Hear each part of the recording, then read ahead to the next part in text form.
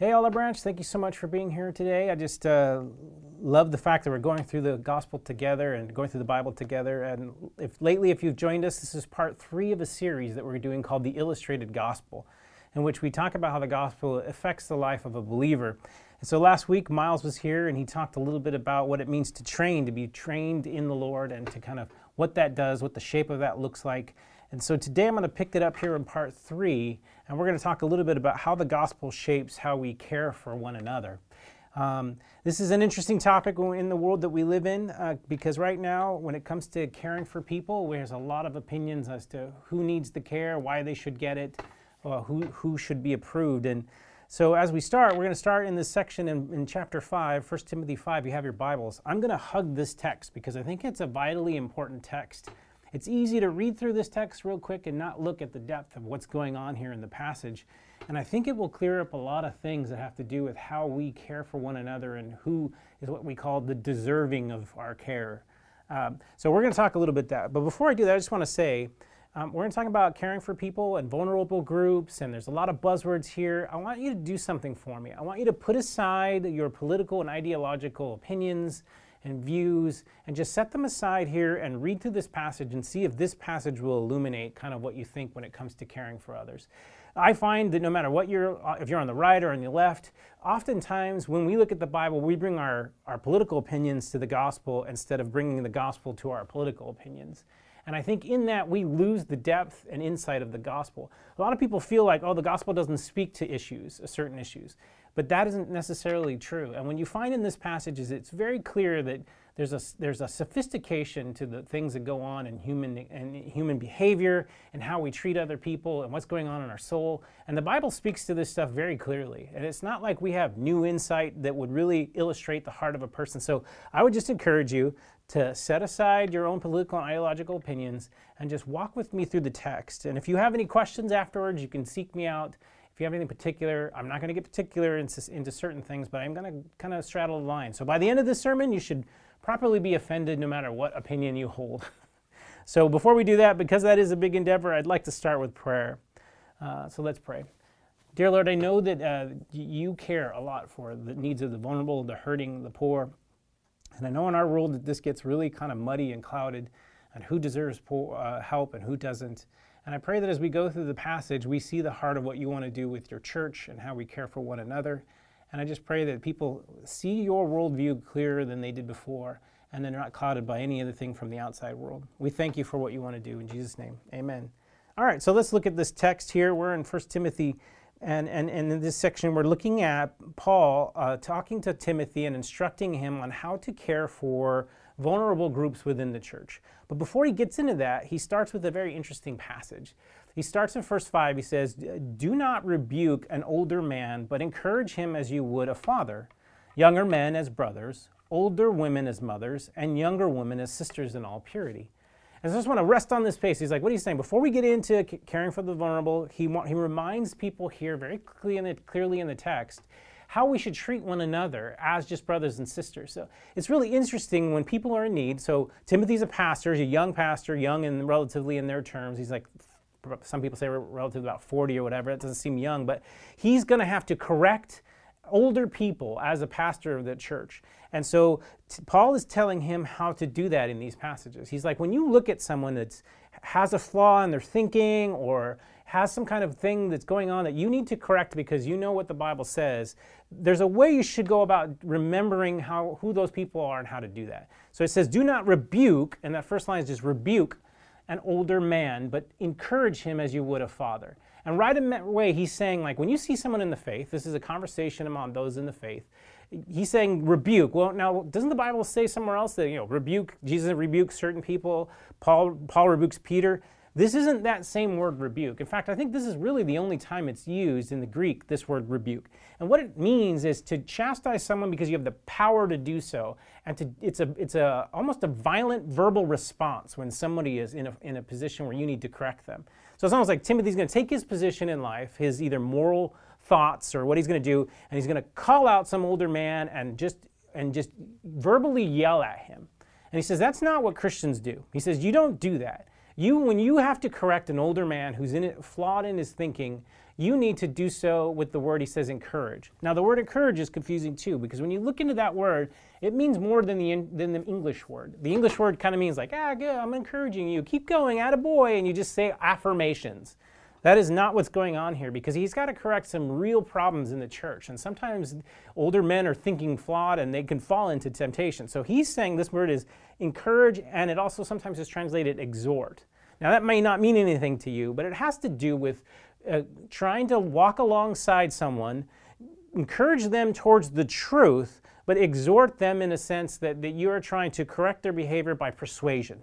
So if you're brothers and sisters in the Lord, you gotta remember, he's not your child. You're not scolding him. You are a bad old man, and you're so wrong. He's saying, no, you come alongside, you teach, you exhort, and you try to persuade that person towards the truth. And that's really what we should do for one another. He says, you should do that with an older man, and think of him like you would your father.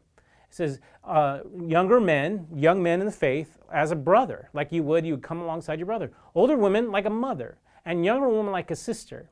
And then he adds, in all purity. And so you have this idea that like we shouldn't go around when we see flaws in other people thinking that somehow we're the ones that's going to chastise them, but we're going to bring them into an understanding because we love them and we want to advocate for them because they're equal family members. They're brothers or sisters, or they're even honorable family members. They're trying to encourage them towards the truth. And he's like, keep that in mind when you want to correct someone else, when you want to help someone else, whatever you do, make sure that your motives are pure, that try to persuade them towards God's truth in a humble spirit. So that's why he adds at the very end, he says, younger women as sisters. And he says, in all purity. Now this word purity has to do more with the idea that your motives are pure. You know, sometimes in ministry, you have a young woman, he's like, she's not your mate, you're not trying to get her to like you. He's like, you have to be pure in your motives. You have to think of her like a sister, and you need to watch your motives when you're dealing with women, especially if you're a young pastor and you're male and this is a young female. And that's what this is going on here. He's like, as brothers and sisters, we don't try to use one another. We're not trying to get from others. We're not trying to look at someone and get something from them. He goes, you got to remember that you have to think of them like you would your sister. And I think that's a good way to start, because now he's going to change and he's going to pivot everything that he's talking about here and going into caring for the poor. And I think that's the key to keep in mind. There's so many times in church where we're fighting over an issue and people will respond as if we're not family. And God's saying, you need to remember that you guys are family, and so you should treat each other like family. So when we disagree on some vehement issues, unless you're falling off the faith, which is a different kind of exhortation, but it's still done with kindness and persuasion, then we should treat each other with a certain honor and dignity and respect. And that's the thing I hope that no matter what we're talking about in the church, when you disagree with your pastor, when you disagree with your fellow brother or sister on any particular issue, that you remember that you are family, that our bond together under Christ should be greater than any other bond, even ethnicity or even sometimes familial bonds. And so the Bible's saying that don't forget that this is your family, that your primary family is one that serves the Lord. And that's the kind of thing I want us to remember so as we go into these issues, because I think it can get quite heated in the world that we live in. So the next passage he goes into here, he says, we talked about, so he talks about here, he jumps into verse passage, he says, honor widows who are truly widows. And here we have this heated thing. He's like, honor widows, and then he says, who are truly widows. And so God says, like, I care for the vulnerable, and what you see is this background. So if I was in the ancient world and I heard this phrase, honor widows who are truly widows, the first thing it would trigger isn't just, we only care for people who don't have husbands. And it's just females, and it's just that population. It's easy to see that and oversimplify this text to just widows. And what he's saying is here is like when an ancient person heard the word widow, it reminded them of an old verses from the Old Testament. It sparked these thoughts that God is very specific about. And so if you read here with me in Zechariah 7, 8, and 10, these are some of the passages that would come to mind. And this is kind of where people think Paul is headed when he's thinking about these terms, when he talks about widows and orphans. It comes up throughout the New Testament, but it's an Old Testament idea. So it says, and the word of the Lord came to Zechariah saying, thus says the Lord of hosts, render true judgment. So it's like more about like a justice and a judgment. Show kindness, and then he says, and mercy to one another.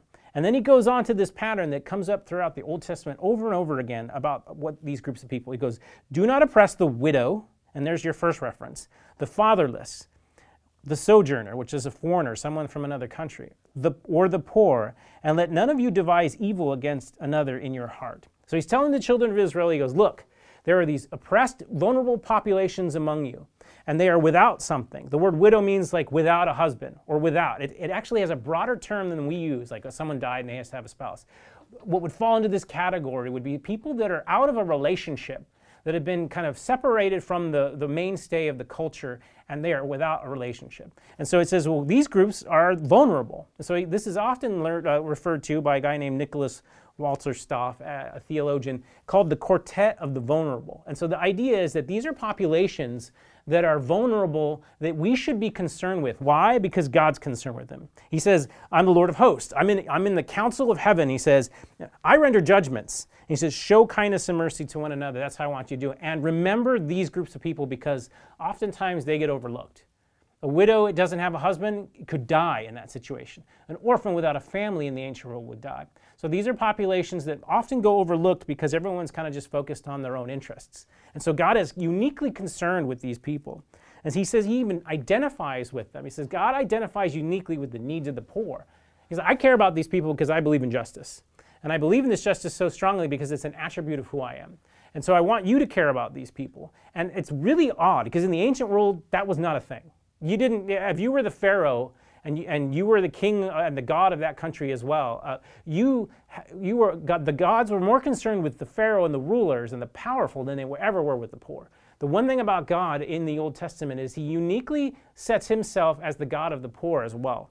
And that is almost like, why would your God care for the most weak and disgusting and the people that are just used for cannon fodder and used to build pyramids and all this stuff? Why would your God care about that? It was a unique aspect of who God was. He says, I'm a God of justice, so I don't just care for the wealthy. He does care for them, but I also care for the poor. I care for the people you don't care for. That's the kind of God I am. They would have laughed at that in the ancient world. They would have thought that was absurd. Your God is the God of the poor. And so this God, Yahweh, he identifies uniquely with those needs. And he wants us to do the same thing. He says, I want you to show justice and mercy, which are my attributes. So he talks about being in there in the throne room, and he's saying, I'm the Lord of your God is the God of gods, the Lord of lords, the great, the mighty, and the awesome God, who is not partial to take, and he takes no bribes. So he says, I'm a God who believes in justice, and I don't take bribes. I'm not someone that you can easily sway one way or another. That's who I am. He says, he executes justice for the fatherless and the widow. He loves the sojourner, giving him food and clothing, loving the sojourner, therefore, so you were sojourners in the land of Egypt. And he makes this comparison. He says, look, you guys, when you were roaming around, were slaves. You guys were without a culture. You guys were chastised, and you were set apart. He says, don't forget that. And so treat other people with dignity and respect that you find in those situations as well.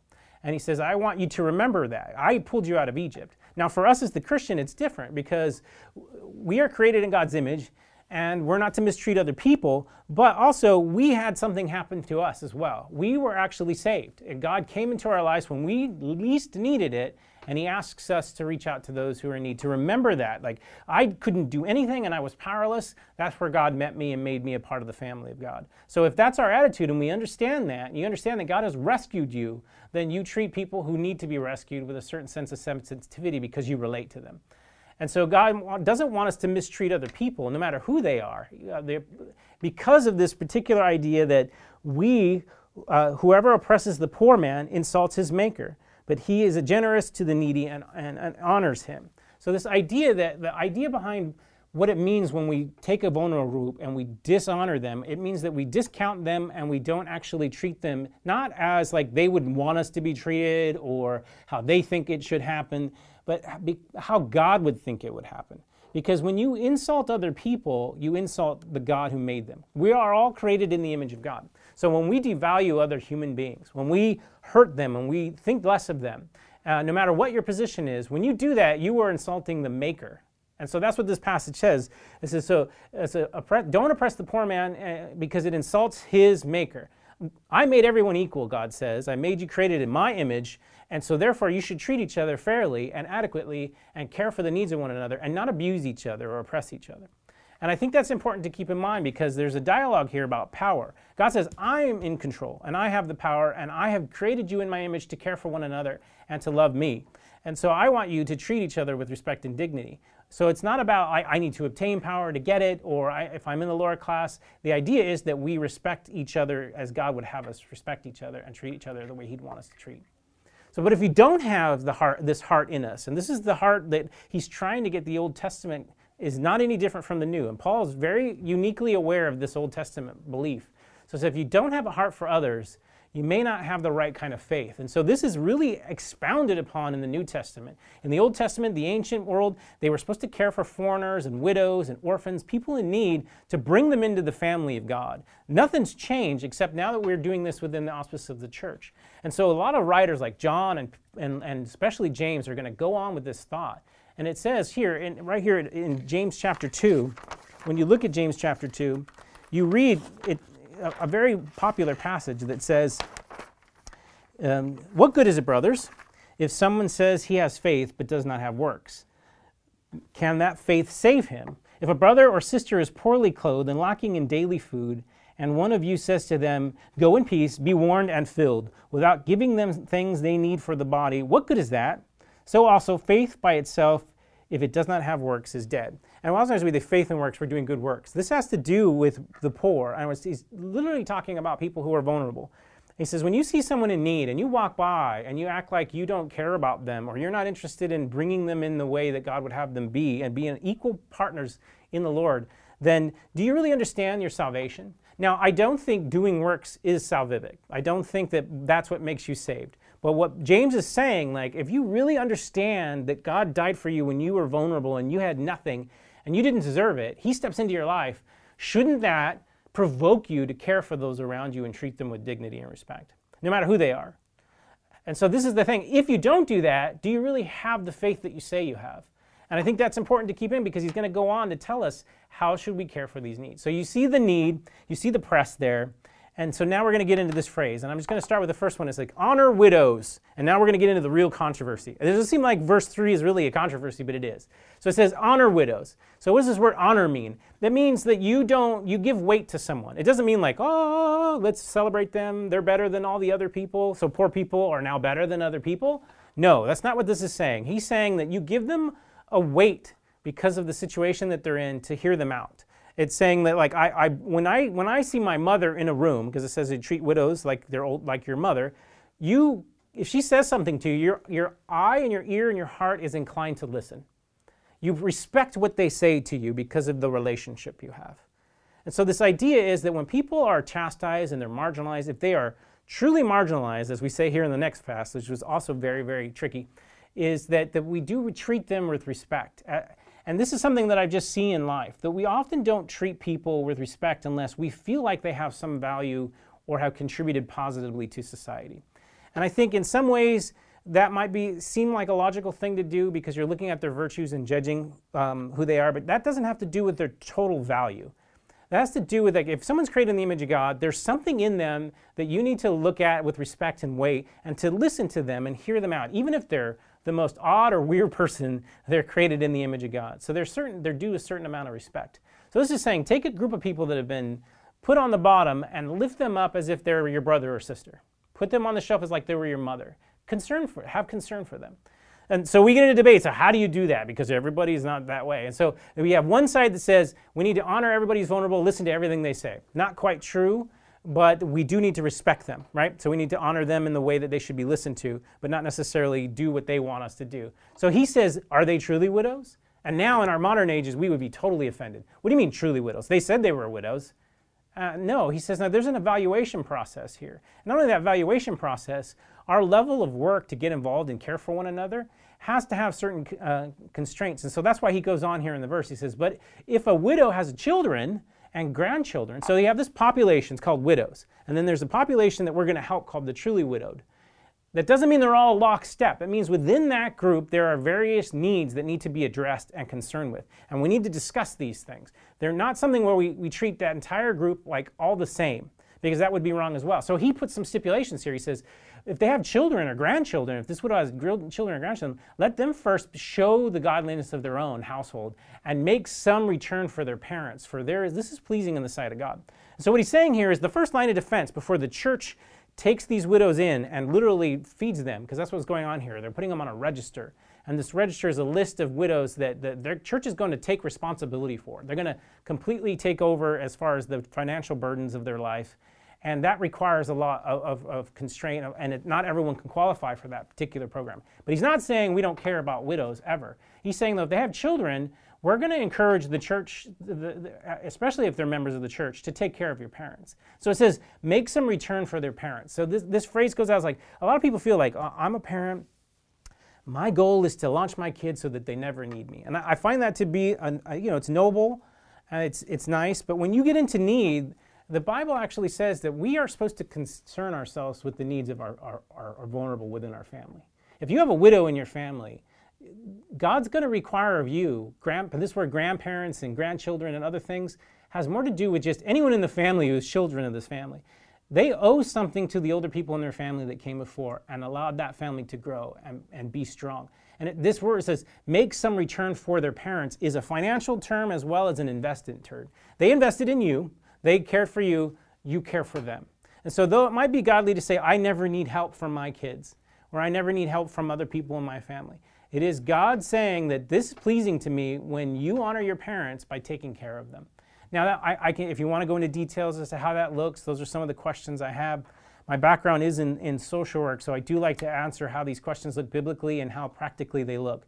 But the principle here is that God thinks of the family who are Christian in the family as the first line of defense when caring for people within their own family. So yes, you do have to care for the orphans and the widows and the people in your family that are outside of the mainstay who just nobody cares about. You are responsible for that if you are a Christian. So it goes on, he says, and he starts to require things of her.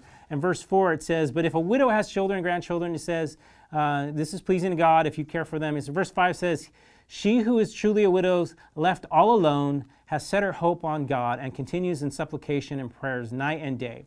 So this idea is if we're going to, as a church, invest more in the life of an individual, we're giving our resources or time, that there is something to be said to make it a requirement that this person grows in their faith. One of the worst things a church can do is foster in this idea that we're just going to help you, but that you have nothing to offer. It almost seems like people think it's cruel. So this has happened a lot on our James projects where someone's in need and we want them to participate in the help of their own needs. Because if we do everything for them, what it's kind of saying is that you are a child, you're not a sister or brother, you have nothing to offer, so we're not going to hold you accountable to growing in your faith, and we're not going to say anything to encourage you to do that. Now, we don't do this like a parent. This is what I don't like, because when we parentify them, because they need our help, we say, we demand these things. We start treating them like a child. That's not what's going on here. The idea is that I want to encourage you, come alongside you in a partnership to show you that you need to be closer to your faith. So if the church is majorly investing in your life, what we would require of you, if we loved you and care for you, is that you grow in your faith. That we ask you questions about, like, how are you doing? And so Paul is saying to Timothy, not, make sure she does all these things to be a good Christian. He's saying, no, encourage her to support night and day, that she can contribute to the body of Christ. She's an equal member. She has something to contribute. So these are ways for Paul saying, like, we require you to read your Bible, to grow in the Lord, and to just grow. And that's what we're here to facilitate. So it goes on here to say, but if anyone does not provide for his relatives, and so it jumps all the way to verse 8 here, and he says, here's some more expectations. He says, but he doesn't provide for his relatives, especially for the members of his household. He has denied the faith and is worse than an unbeliever. So here Paul is putting stipulations on the kind of help that he's doing. He even says in verse 6, he says, but if she's self-indulgent, he's dead even while she lives, command these things as well, so that they may be about without reproach. But anyone does not provide for his relatives, he especially in members of his little household, he denies the faith and is worse than an unbeliever. So this idea is that this responsibility for caring for a person isn't to let them sit around and do whatever they want, but it involves other people. So oftentimes on a James Project, if someone has family, we'll ask, hey, is your family in church? Are they involved? And if they are, then I think it behooves us to require them to care for their family. Because there's something to be said that if you don't understand that even people in your midst are vulnerable, this goes back to the James, then do you really understand your faith? And this is why he says adamantly, if you don't care for the vulnerable in your family, it's like you don't understand the faith that you have. It's like you're worse than an unbeliever because you should know better, but you don't. And you don't act on the thing that you say that you have in your faith. So it's really a cautionary tale that we care for those within the body of Christ. So as we go on here, he also says in verse 11 through 12, but refuse to enroll younger widows, for when their passions draw them away from Christ, they desire to marry and so incur condemnation in having abandoned the former faith. And so here we get into like, oh my gosh, what is he saying here? He's saying, so there are widows, then there are truly widows, and then there are these truly widows here who are young. And so like I said, this program isn't like a program like, oh, this is how we treat all widows. So a lot of times people will read this passage and they'll use it like very tersely without understanding the depth of this passage. And they'll say like, oh, we have a widow program, and so every widow is treated like this. Now, there's something to be said that you can use some of these principles to create a program. So this is a program that completely allows widows, and some people actually think that they're making a dedication to themselves, to the church for life. So they're not going to marry anymore. They're going to let the church take care of them, and the church is going to use them in ministry. And they start meeting the qualifications of a deacon here in some of the way these words are used. So they're talking about how she cares for the other people later in the passage. And so he starts making these criteria, but he says, there's this group within this population that I don't want you to help. He says, refuse to, in this program, I don't want you to help them with this program. He says, you're younger widows. For when your passions draw you from them away from Christ, they desire to marry and so incur condemnation for having abandoned the former faith. Now, this is a specific problem that was going on in the church where women who were widows, who were still young enough who could marry, were dedicating themselves to this program where you don't marry out, that you're going to live your life out blessing the church.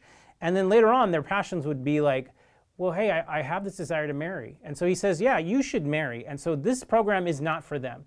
That doesn't mean that your family shouldn't take care of that widow. It definitely means that. It means that other members of the church can care for you in other ways. They can exhort you, encourage you, and even help you financially. But as a program within the church, we're making this a requirement. And this seems kind of cruel, but if you think about it as a single person, as a person who is single and thrust out into the world, and they're in that population, if all of the programs that you have for singles or the lack of programs you have, or any program within the church to care for someone, is facilitating them to sin more or encouraging them to sin, then that's a program that we need to be concerned with. And so we need to ask ourselves, are these programs set up to help, or do we have programs that don't even care for certain groups? And so what I mean by that is, well, sometimes you can create a program, and you see this a lot more in government than you do necessarily in church, that actually facilitates people to sin. So a lot of people have done studies like there are definitely problems with the morality among the poor as far as their virtues. And so they found that younger people, when they were poor people, when they would have children out of wedlock, they would not marry. And so people thought, well, this is immoral, and this is a reason why the family's falling apart. But when they pressed in to look at some of the issues, because some of that's true, they started to find out that some of the programs that these people were in were incentivizing them not to marry. So it was saying, like, I enroll you in this program, but if you get married, we're going to take away this money. And so now you have less money than you started with, and because you're stuck in this program. And he says, I don't want you to set up a program that when some young widow who wants to marry, and there's nothing wrong with marriage, he actually encourages them to marry, that she feels obligated now to do this, and now she's stuck. That you've allowed this kind of, in order for them to take our help, they have to like make these difficult choices that are immoral. And even though that's still an obligation for that person to not be immoral, so that God's still going to judge that person for the things that they're doing, but he's also going to judge the church in that program for facilitating a thing that allows people to be in sin. And so this is true with our programs. When we create programs, are we creating people that aren't being autonomous, that aren't being drawn into the fellowship and being treated equal, but we're actually treating them like children, or we're putting them in a position where they have to make immoral choices and then judging them. So that's not the programs that we're supposed to have here. So that's why he says, I want them to marry.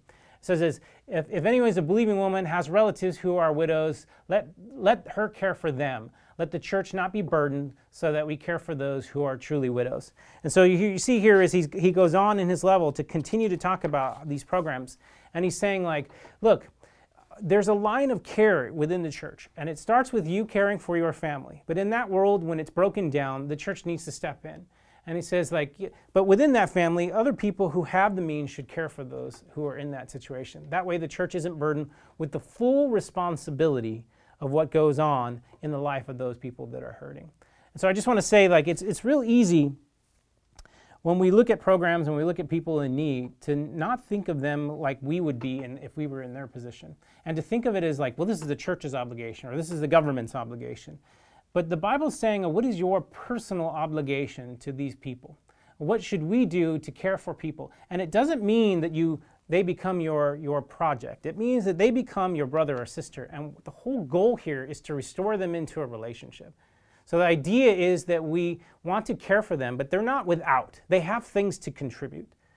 And they have a means to be able to do that. And so we never want to put people in a position where we don't encourage them to contribute. There's been times at James Project where the people that we're helping will come out and help us. And even if they don't have the means, they don't have the physical strength or whatever, letting them do something lets them know that they're not just powerless, that they have something to contribute. So oftentimes on James Project, we'll ask, hey, what is there something that you can do in your situation that could help this effort? And we actually put people to work. And that's really frowned upon by some people. They're like, why would you do that? It's like, well, because to say that no one has anything to contribute to their own well-being doesn't do them a service. It puts the entire burden on the church to take them in like a child. And that's not what we're saying. We're saying that we want this person to be restored so they're an equal member of the body of Christ and that they're properly respected and treated like that.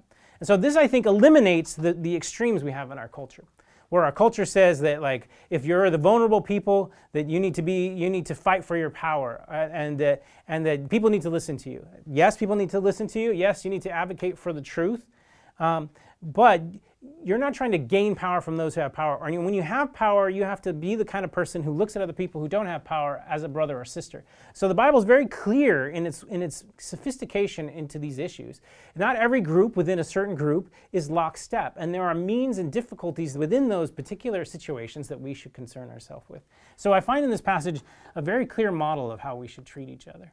And so I want to say, just in conclusion, for looking through some of these passages, I want to say, let our biblical worldview guide our care when it comes to those who are vulnerable and needy among us.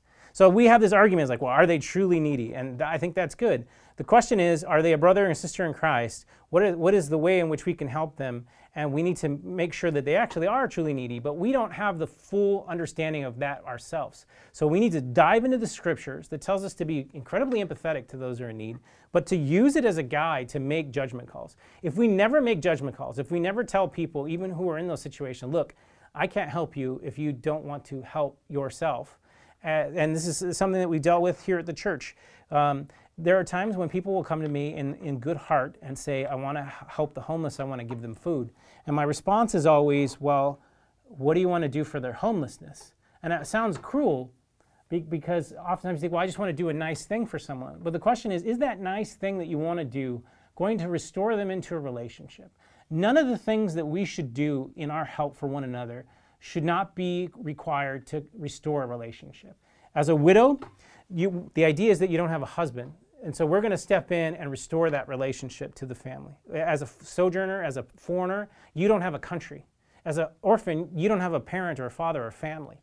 And so we want to take those people in and make them a family, but we want to make them equal, not children, not babies. We're not trying to parentify them.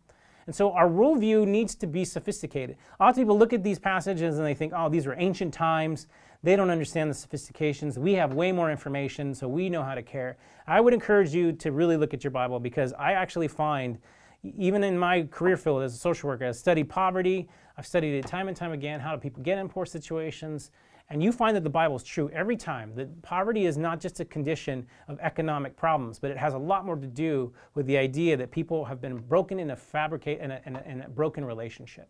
So all of us are broken in a different way. Some people are economically poor. Others are poor in their community. Others are poor in their ability to be a member of a group. So we're so individualistic, we can't understand how to be in community. So we're poor in community. And the Bible talks about this all the time. It says that there was a poor church that Paul was helping. It says they were rich. They were rich in their help.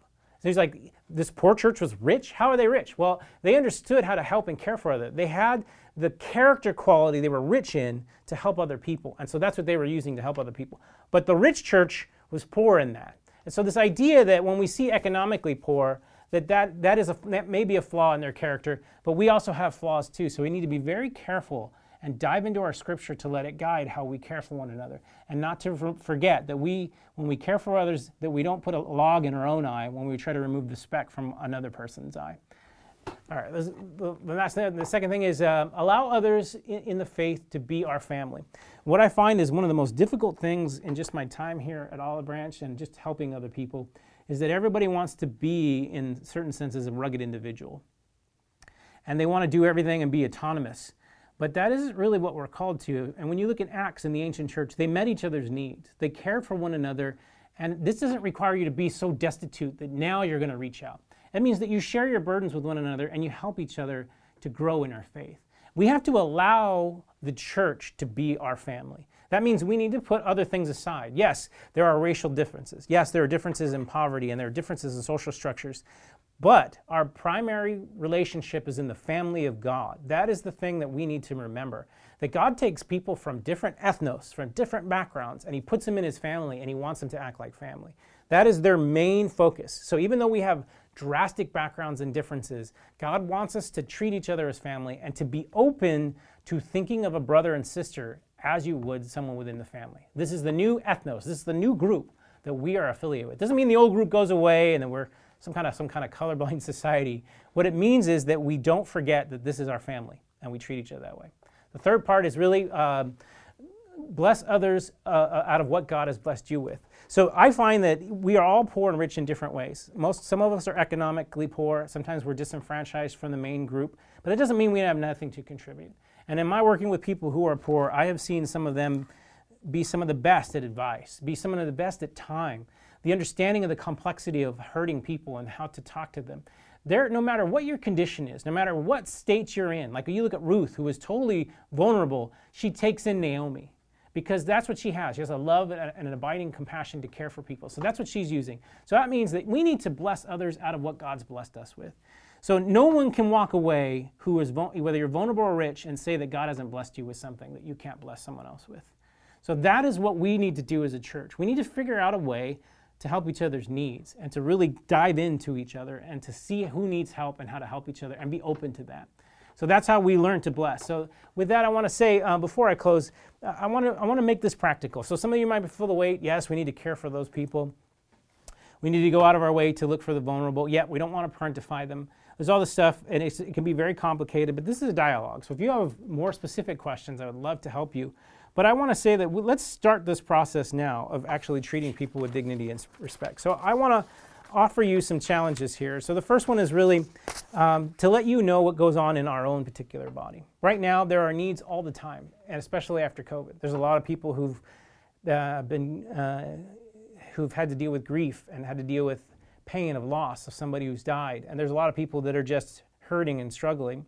I think we need to make each other aware of who these needs are. And so what I want you to do is just to make you aware of some of those needs within the church. One of them is through our ministries, and I don't want to make it seem like we're trying to just promote the ministry, because every ministry to me means caring for somebody.